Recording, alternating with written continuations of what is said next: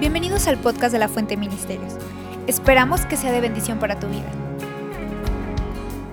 Hoy estoy muy contenta otra vez estar aquí. Siento que Dios ha puesto algo en mi corazón para compartir con ustedes. Y voy a empezar leyendo unos versículos nada más. Y luego vamos a orar y luego voy a platicar un poquito de mi vida. Yo no estoy parada aquí porque yo tengo todas las respuestas y toda mi vida está en orden y todo está perfecto. No, para nada. Yo estoy aquí porque siento que tengo algo en mi historia, unos momentos en mi vida que quizás yo puedo compartir y te pueden ayudar. Y yo sé que todos nosotros estamos en proceso, ¿verdad? Y estoy emocionada por lo que Dios va a hacer hoy en la noche. Pues, ¿por qué no leemos juntos? Voy a leer varios versículos. Voy a leer Génesis 1. Primero es una parte de la Biblia pues donde Dios creó todo. Y voy a empezar leyéndolo aquí. Dice en Génesis 1:26, entonces Dios dijo: hagamos a los seres humanos a nuestra imagen, para que sean como nosotros. Ellos reinarán sobre los peces del mar, las aves del cielo, los animales domésticos, todos los animales salvajes de la tierra y los animales pequeños que corren por el suelo. Dice, así que Dios creó a los seres humanos ¿a qué? A su propia imagen. A imagen de Dios los creó, hombre y mujer los creó. Luego vamos a brincar al Nuevo Testamento. En 1 Corintios dice, el 13, 12 y 13, dice, ahora vemos de manera indirecta y velada, como en un espejo. Pero entonces veremos cara a cara. Ahora conozco de manera imperfecta, pero entonces conoceré tal y como soy conocido. Ahora pues, permanecen esas tres virtudes: la fe, la esperanza y ¿el qué? El amor. Pero la más excelente de ellas es el amor. ¿Por qué no oramos? Dios, gracias por esta noche. Señor, por un miércoles en febrero en Tepic, Señor, gracias por esta noche tan preciosa. Señor, yo te pido que tu presencia esté aquí entre nosotros. Señor, gracias porque lo que vamos a platicar hoy es importante. Señor, yo te pido que todas mis palabras puedan ser de bendición, que pueden servir, que pueden ser dichos en amor. Gracias, Padre. Te amamos. Amén. Amén. Pues nosotros, Justin y yo, él es el más guapo de los dos, de verdad. Nosotros vivimos, como dijo Jessie, en Guadalajara. Y tenemos una comunidad allí que se llama The House y ahí tienen su casa. Espero cuando vienen a Guadalajara que vengan a visitarnos. Estamos todos los domingos. Tenemos también 3 servicios y ahí están invitados. Nos encantaría tenerte. Pero me encanta la comunidad porque siempre tenemos fiestas. Así fiestas para todo. Así que es una comunidad que el martes tienes fiesta para Lulu, el miércoles tienes para Liz, el jueves tienes para Lorena, el viernes tienes para la hija de Lorena, el sábado tienes para el hijo de Liz. ¿Sí me explico? Así siempre estamos en fiestas. Y esta semana estuvimos en una de esas fiestas para una de mis mejores amigas. Y estuvimos platicando y teníamos así una mesa, estuvimos comiendo, bien bonito todo. Y estuvimos platicando de una amiga que acaba de adoptar una bebecita. Y nosotros vivimos lejos de ella se fue a vivir en otro lado, pero vimos en las redes sociales, en Instagram, los videos del momento que conocieron a su bebé. Y empezamos a platicar de ese momento y todos así casi llorando de la emoción de qué tan bello fue. Y en ese momento todos empezamos a platicar de cómo nosotros recibimos nuestros bebés. Ahora, siempre cuando hay mujeres juntas, siempre empezamos a platicar de esos tipos de cosas. Yo no sé de qué platican los hombres cuando están juntos. Yo creo que hablan de sus cicatrices, sus fracturas, sus esquinces, no sé, porque son los mayores dolores que han tenido. Se están riendo las mujeres, pero no los hombres. Pero nosotros empezamos a hablar siempre de los partos. Siempre hay 3 tipos de mujer en el cuarto. Siempre está la mujer que tiene como 6 hijos, ¿no? Y quiere contar sus historias de parto, así muchísimas. Y siempre está la mujer embarazada que la ve así con una cara de asustada. Y luego está la soltera que la ve y nada más dices la palabra placenta y casi se desmaya. Y siempre están todos esos ahí. Pero, ¿verdad, mujeres, que siempre hablamos de nuestros partos? ¿Sí? Del momento que recibimos nuestros bebés. Y les voy a contar mis historias porque yo tengo el micrófono y ustedes están sentados ahí y me tienen que escuchar. Y cómo yo sufrí. Y cuando pasas por un embarazo, sufres un poquito. Es bonito, eso sí. Pero sí sufres un poquito, caminas así como un elefante. Y te sientes tan grande, está horrible a veces. Al final estás como en ese momento de que no puedes caminar, no puedes dormir, no puedes mover. Estás enojada todo el tiempo porque tienes hormonas hasta acá. Y el pobre esposo, ¿verdad? El pobrecito que sufre. Pero me acuerdo con mi primero, él estaba sentado, él se llama Zach. Nosotros tenemos 3 hijos. Y como ya se dieron cuenta, yo no soy de México. El español es mi segundo idioma. Y nosotros venimos a vivir aquí en México. Y yo tuve mi primer bebé aquí, en Puebla. Mis 2 mayores son poblanos. El mayor tiene 19 años. Y mide 1,87.96, ya lo medimos, y es súper alto, pero pues empezó chiquito, no se preocupen. Y me acuerdo del momento que él nació porque fue cesárea, porque estaba sentado.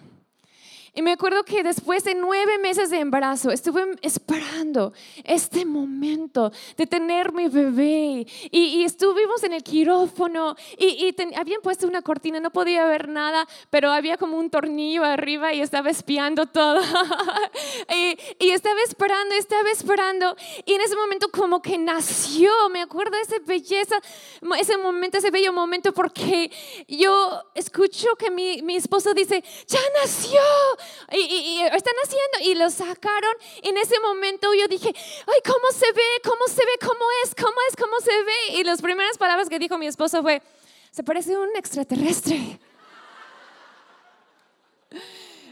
Es verdad, ¿no? Es un extraterrestre. Y yo, ¿de verdad? Pues lo sacaron y lo limpiaron, lo pusieron en mis brazos y lo vi. Y en ese momento me di cuenta de algo. Era igualito a mi esposo. Tanto trabajo y salió igualito. La vida no es justo. Y en eso dije, no, tenemos que tener otro. Ese no cuenta. No es cierto. Y 3 años después nació mi hija. Yo sé que prefieren que hablo de mis esquinces y mis fracturas. Nació mi hija y ella nació en parto natural, pero con un bloqueo, así que dicen, parto sin dolor, ¿no? No existe. Y me acuerdo que con ella, yo creo que fueron como 17 horas de parto, no me recuerdo, fue un labor. Y me acuerdo que con ella nació a los 42 semanas. Así que normalmente un embarazo es de 40 semanas y normalmente el bebé nace como a los 38, 39. Y ella esperó siempre. Hasta llegó mi papá de los Estados Unidos y tuvo que regresar porque se acabaron sus vacaciones antes que nació ella. Y estuvimos ahí, ella sigue, ahora tiene 16 años y sigue como en ese ronde de que siempre está tarde, siempre llega tarde. Pero me acuerdo que ese momento tan precioso que nació, estuvimos ahí en el hospital en Puebla. Y mi doctor era un militar, así un hombre así súper grande también, así un militar, y dice, ya están haciendo, y lo sacan, y así como fue mucha emoción y todo, y en ese momento la pusieron aquí en mi pecho y yo la vi. Igualita a su papá. 8 años después, porque ella tampoco cuenta,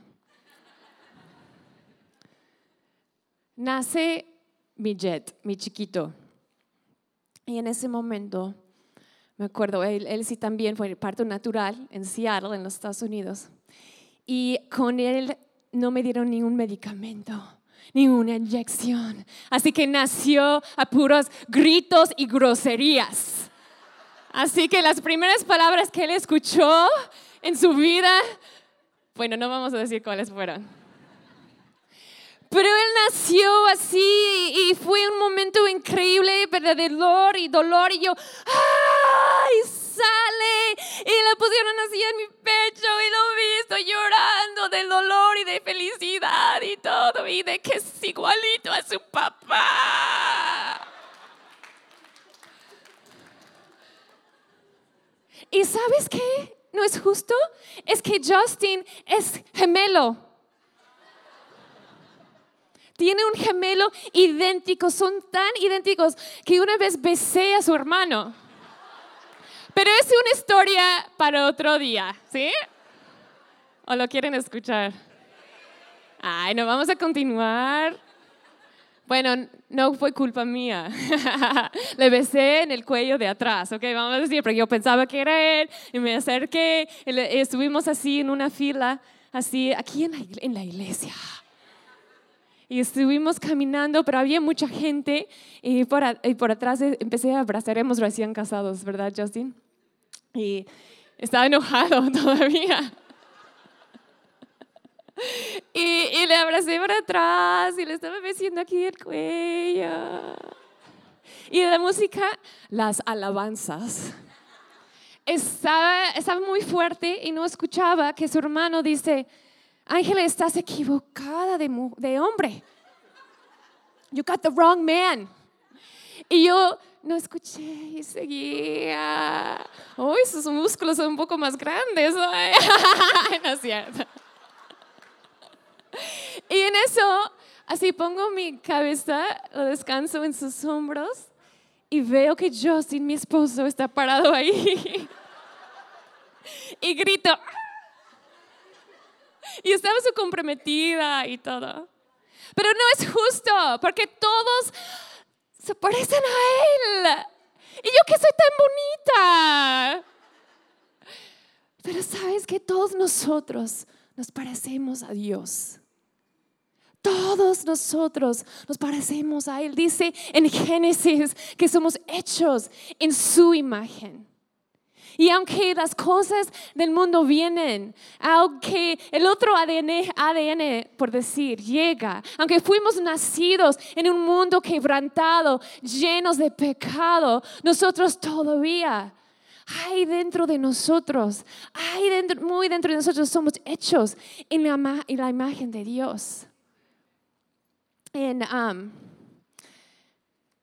Quiero leer en primero de Juan 4:11 hasta el 17. Dice, queridos amigos, ya que Dios nos amó tanto, sin duda nosotros también debemos amarnos unos a otros. Nadie jamás ha visto a Dios. Nadie. ¿Alguien aquí ha visto a Dios? Quiero platicar contigo después. No. Nadie jamás ha visto a Dios, pero si nos amamos unos a otros, Dios vive en nosotros y su amor llega a la máxima expresión en nosotros. Y Dios nos ha dado su Espíritu como prueba de que vivimos en Él y Él en nosotros. Además, hemos visto como con nuestros propios ojos. Y ahora damos testimonio de que el Padre envió a su Hijo para que fuera el Salvador del mundo. Todos los que declaran que Jesús es el Hijo de Dios. Dios vive en ellos y ellos en Dios. Nosotros sabemos cuánto nos ama Dios y hemos puesto nuestra confianza ¿en qué? En su amor. Mira lo que dice. Dios es amor. Y todos los que viven en amor viven en Dios y Dios vive en ellos. Y al vivir en Dios, nuestro amor que crece hasta hacerse perfecto. Así que nosotros somos igualitos a Dios. Y como Dios es amor, nosotros somos hechos en esta imagen de un Dios amoroso. Somos hechos en la imagen del amor. Fuimos creados para amar. Y nosotros llegamos y nacimos en pecado. Y como en un sentido todo ese amor fue bloqueado. Pero sabes que hay otro versículo que quiero leer que está en Efesios. Seguramente la mayoría de ustedes han escuchado esos versículos. Efesios 2 dice, pero Dios es tan rico en misericordia y nos amó tanto que a pesar que estábamos muertos por causa de nuestros pecados, nos dio vida cuando levantó a Cristo de los muertos. Es solo por la gracia de Dios que ustedes han sido salvados. Pues nos levantó de los muertos juntos con Cristo y nos sentó con Él en los lugares celestiales, porque estamos unidos a Cristo Jesús.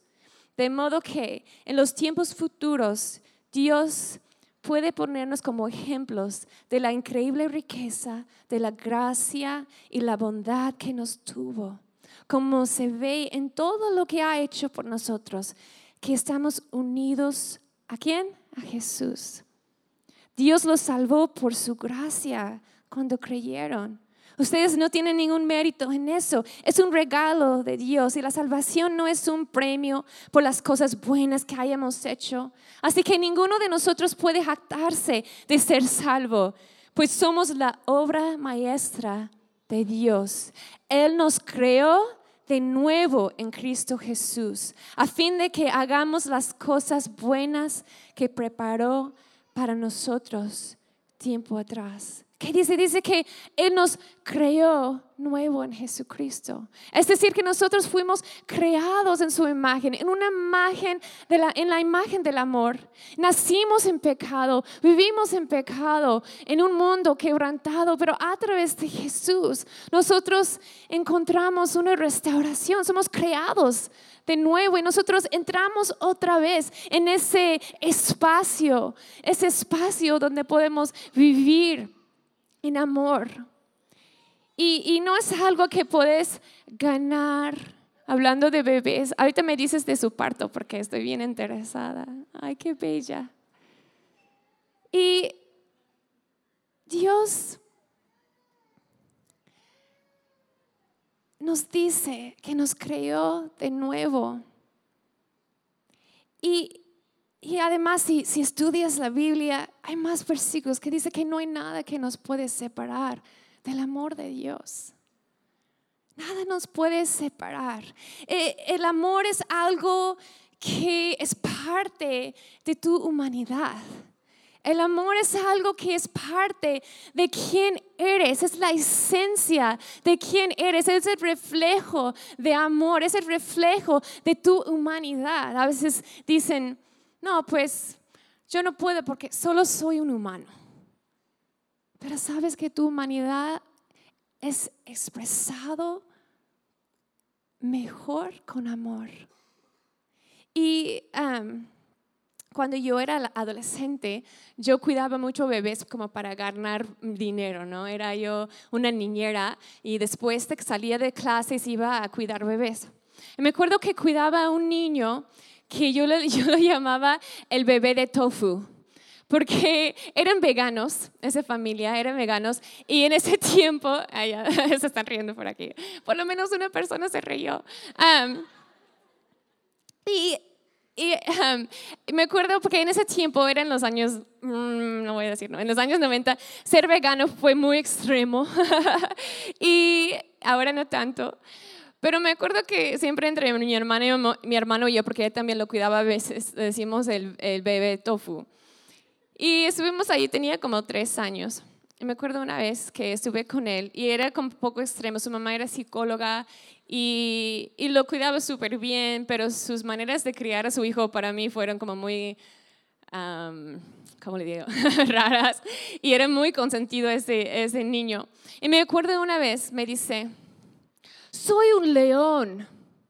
Ah, sí, eres un león. Qué bien, qué padre. ¡Ray! El ¡rar! Y yo, ¡rar! Y el ¡rar! Y una hora después, ¡rar! Yo digo, ahora, vamos a comer, ¿ok? Y él nada más me ve y dice, ¡rar! Y yo dije, ok, ya sé qué voy a hacer. Voy a poner tu coliflor en el piso, porque los leones comen en el piso. Y me dice, los leones no comen verduras. ¿Eres vegano, niño? Y me hace, y yo, ok, eso estuvo divertido, pero no eres un león, eres un niño y vas a comer tu cena. Se puso más agresivo. Y yo dije, siéntete, por favor. Yo todo así como frustrada. En ese momento me muerde en la pierna. Me muerde y dice, soy un león. Realmente sentí empatía, compasión, porque pues, el pobre niño nunca había comido carne. Nunca había conocido una rechera y estaba como expresando ese deseo, yo creo. Pero yo dije, no eres un león, eres un niño. Y ya sabes que el amor es así, nosotros somos hechos de ese amor. Y cuando tú haces otras cosas, o cuando tú estés pecando, o cuando tú estás viviendo una vida de dolor, ese no eres tú. Tú no eres esa persona. Tú eres una persona llena del amor que refleja el amor de Dios. Y me encanta porque fui con unos amigos y en Torreón, ¿sí lo dije bien? Torreón, no lo puedo decir bien. No soy muy buena para mis R's.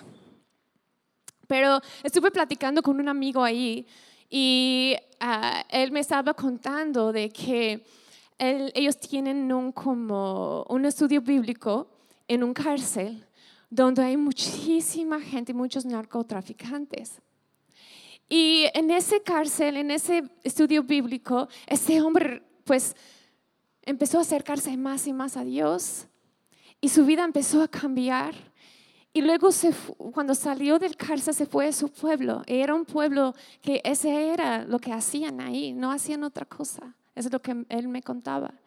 Y llegó y a través de amor, a través de ese de Jesús en él, expresado en el amor, empezaron a ver que todo el pueblo empezó a cambiar. Y hoy en día no hay ningún narcotraficante en ese pueblo. Y yo me quedé así súper sorprendida. Pero me acordé en ese momento, pensé en eso. Es porque podemos llegar a hacer cosas muy feas, podemos llegar a vivir un cierto tipo de vida, ¿no? Pero nosotros realmente, nuestra esencia es el amor de Dios. Nuestra esencia es algo diferente. Y mientras pasamos tiempo con Dios y mientras buscamos a Dios, vamos cambiando y dejamos todas esas cosas atrás. Y como mis hijos, lo más tiempo que pasan conmigo, más y más se parecen a mí. No es cierto. No, ojalá. Pero es como las señoras, ¿no? Las señoras que dan los mejores abrazos de todos, ¿no? ¿Cuántos conocen a las señoras que cuando te abrazan como te desapareces? Ay. No, y dicen, ven, mija. Siempre dicen, mija. Dicen, ven, y te abrazan y te desapareces. Y siempre usan como un cierto tipo de jabón o perfume que es muy, muy fuerte. Y por unos segundos piensas que vas a morir porque no puedes respirar. Y luego cuando te suelta, vas caminando, y dices, ¡ah! Y luego te vas con un amigo y está como, oye, ¿qué perfume es esto? No, es porque abracé a la señora. No, y aunque no estaba con ella en ese momento, todavía tengo como ese olor. Cuando pasamos tiempo con Jesús, es por eso cantamos, es por eso oramos, es porque eso nosotros leemos nuestra Biblia y trabajamos para conocer a Dios más, porque el más tiempo que pasamos conociendo a Él, salimos siendo más como Él. Llevamos con nosotros esa esencia, ese amor. El amor de Jesús es un amor que da su vida por otro. Muchos me preguntan, ¿qué es el amor? ¿Qué es el amor? ¿Qué es el amor? ¿Qué es el amor? ¿Qué es el amor? Esto no estaba en mis notas, pero me salió. Y muchas veces en Hollywood, ¿no? En las películas y todo, dicen, no, pues llega el caballero y habla con la señorita y dice, quiero casarme contigo, porque nadie me va a hacer tan feliz como tú. Wrong. No, ese no es el amor. El amor no es lo que yo puedo tomar de ti. El amor es lo que yo puedo dar. ¿Cuántas solteras hay aquí? Ahora veo unos chavos que estaban. Cuando buscas una pareja, bueno, estás completita como estás, no te preocupes, no tienes que buscar una pareja, pero si acaso es un deseo en tu corazón, quiero decirte, no buscas a alguien quien te puede hacer feliz. Busca a alguien quien tú puedes hacer feliz. Y para mí, pues nosotros tenemos 21 años de casado y ya se me hace feliz todos los días. No, mi amor hacia Él es sacrificar, es dar mi vida por Él. Si tú quieres también mejorar tu matrimonio, da tu vida para la otra persona. Ay, pero tú no conoces a mi esposo. Tú no conoces a mi esposa. Yo sé que algunos estaban pensando esto. ¿Sabes que el amor de Jesús también es paciente? Algo interesante, nosotros fuimos a un restaurante, desayunamos, casi todos los lunes nosotros descansamos y salimos a desayunar porque los niños están en la escuela, bueno, el grande ya no, pero él se cuida solito. Y están en la escuela y nosotros salimos y desayunamos. Me acuerdo una vez fuimos a un restaurante, estuvo bien bonito, así un patio bonito, y pedí jugo de naranja y lo tomé. Y estuvo horrible. Como no se te ha pasado que exprimen una sola naranja que está como medio putrida ahí y sale horrible. Y yo así como, ay, disculpa, así joven, mira, yo creo que está un poco feo el jugo, no sé si tiene mucho tiempo en el refri o si había una naranja mala, pero ¿me podrías cambiarlo, por favor? Claro, no hay problema. Y me traen otro y estamos platicando y todo y lo tomo. ¿Cómo? Yo no creo que lo cambiaran. Es de la misma jarra. Seguramente es de la misma jarra, ¿no? Y yo no soy enojona, la verdad, pero yo dije, ay, joven, perdón, ¿me lo podrías cambiar, por favor? Sí, ay, disculpa, lo acaban de hacer ahorita y todo y lo lleva a la cocina. En eso me doy cuenta de algo. Antes de salir yo había limpiado mis dientes. ¿Cuántos han tomado jugo de naranja después de limpiarse así? Y todo el tiempo yo estaba pensando que era el jugo que estaba mal, pero todo el tiempo fui yo. ¿Y cuántas veces estamos rogando que Dios cambie el otro, pero realmente lo que nosotros necesitamos hacer es cambiar? Y nosotros necesitamos cambiar nuestra mentalidad y dar más y orar más y tener fe y menos temor en medio de inseguridades y empezar a ver cómo Dios puede hacer milagros a través de un amor verdadero que refleje quién realmente somos. Amén. En Marcos 10:45 dice, pues ni aun el Hijo del Hombre vino para que le sirvan, sino para servir a otros y para dar su vida en rescate por muchos. Ese es el corazón de Jesús. ese corazón de Jesús. Dios se encarga del crecimiento y los procesos de los demás. Él sí le importa, pero también le importa tu corazón y tu proceso. Sé paciente.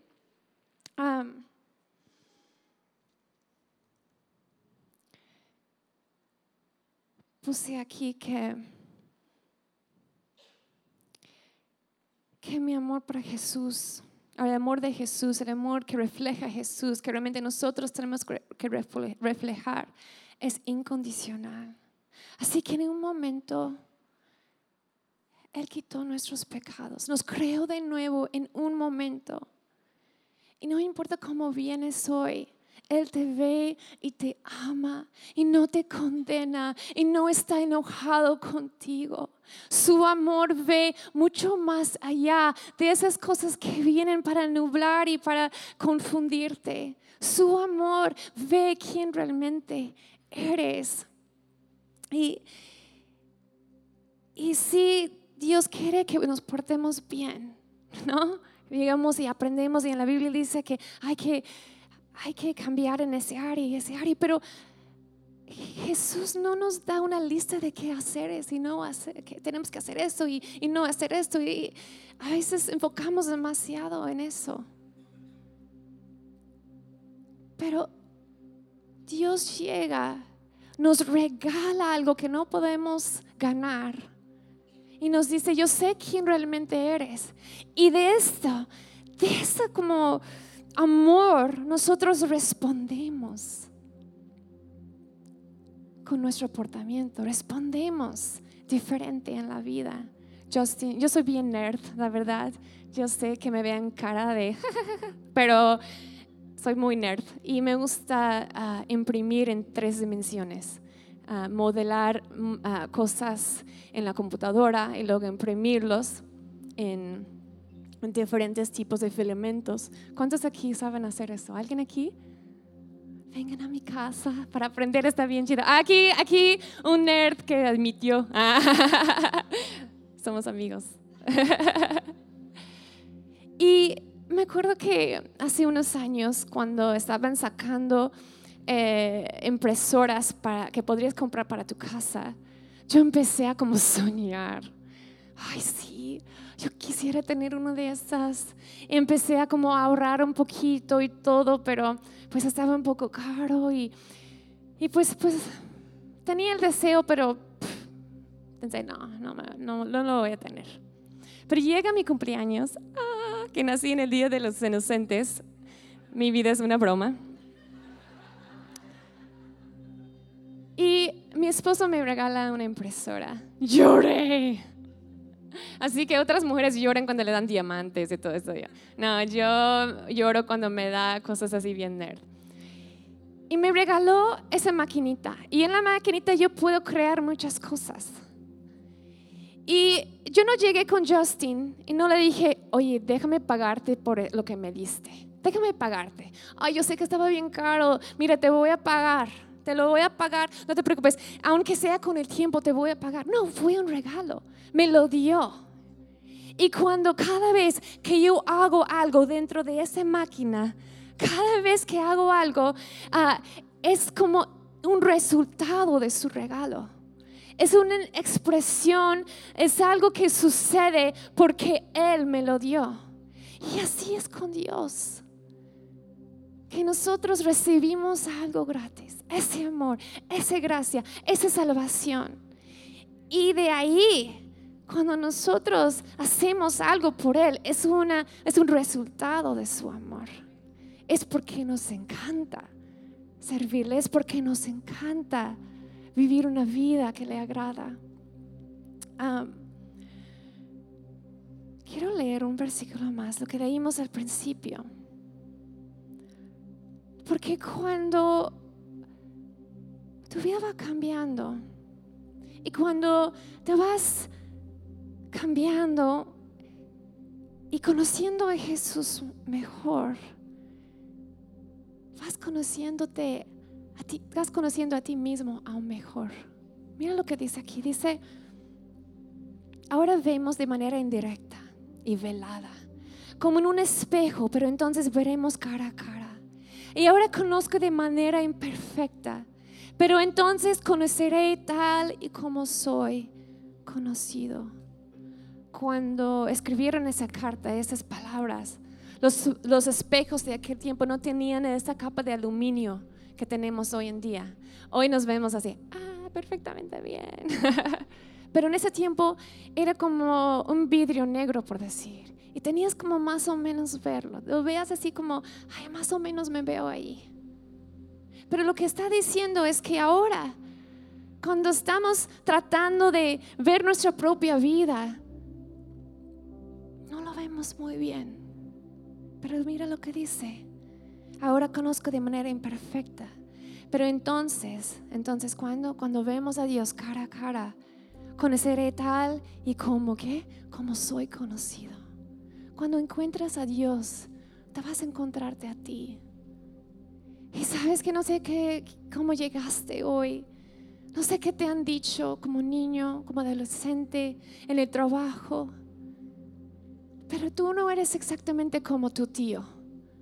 Tú no eres exactamente como tu mamá. Tú no eres enojón como tu papá. Tú no eres flojo. No eres enojón, no eres tímido. Ese no eres tú. Porque cuando vas conociendo a Jesús y su amor, vas conociéndote a ti mismo. Y quiero decirte hoy, si te dejo una cosa, es esto: tú eres amor. Tú eres hecho en la imagen del amor.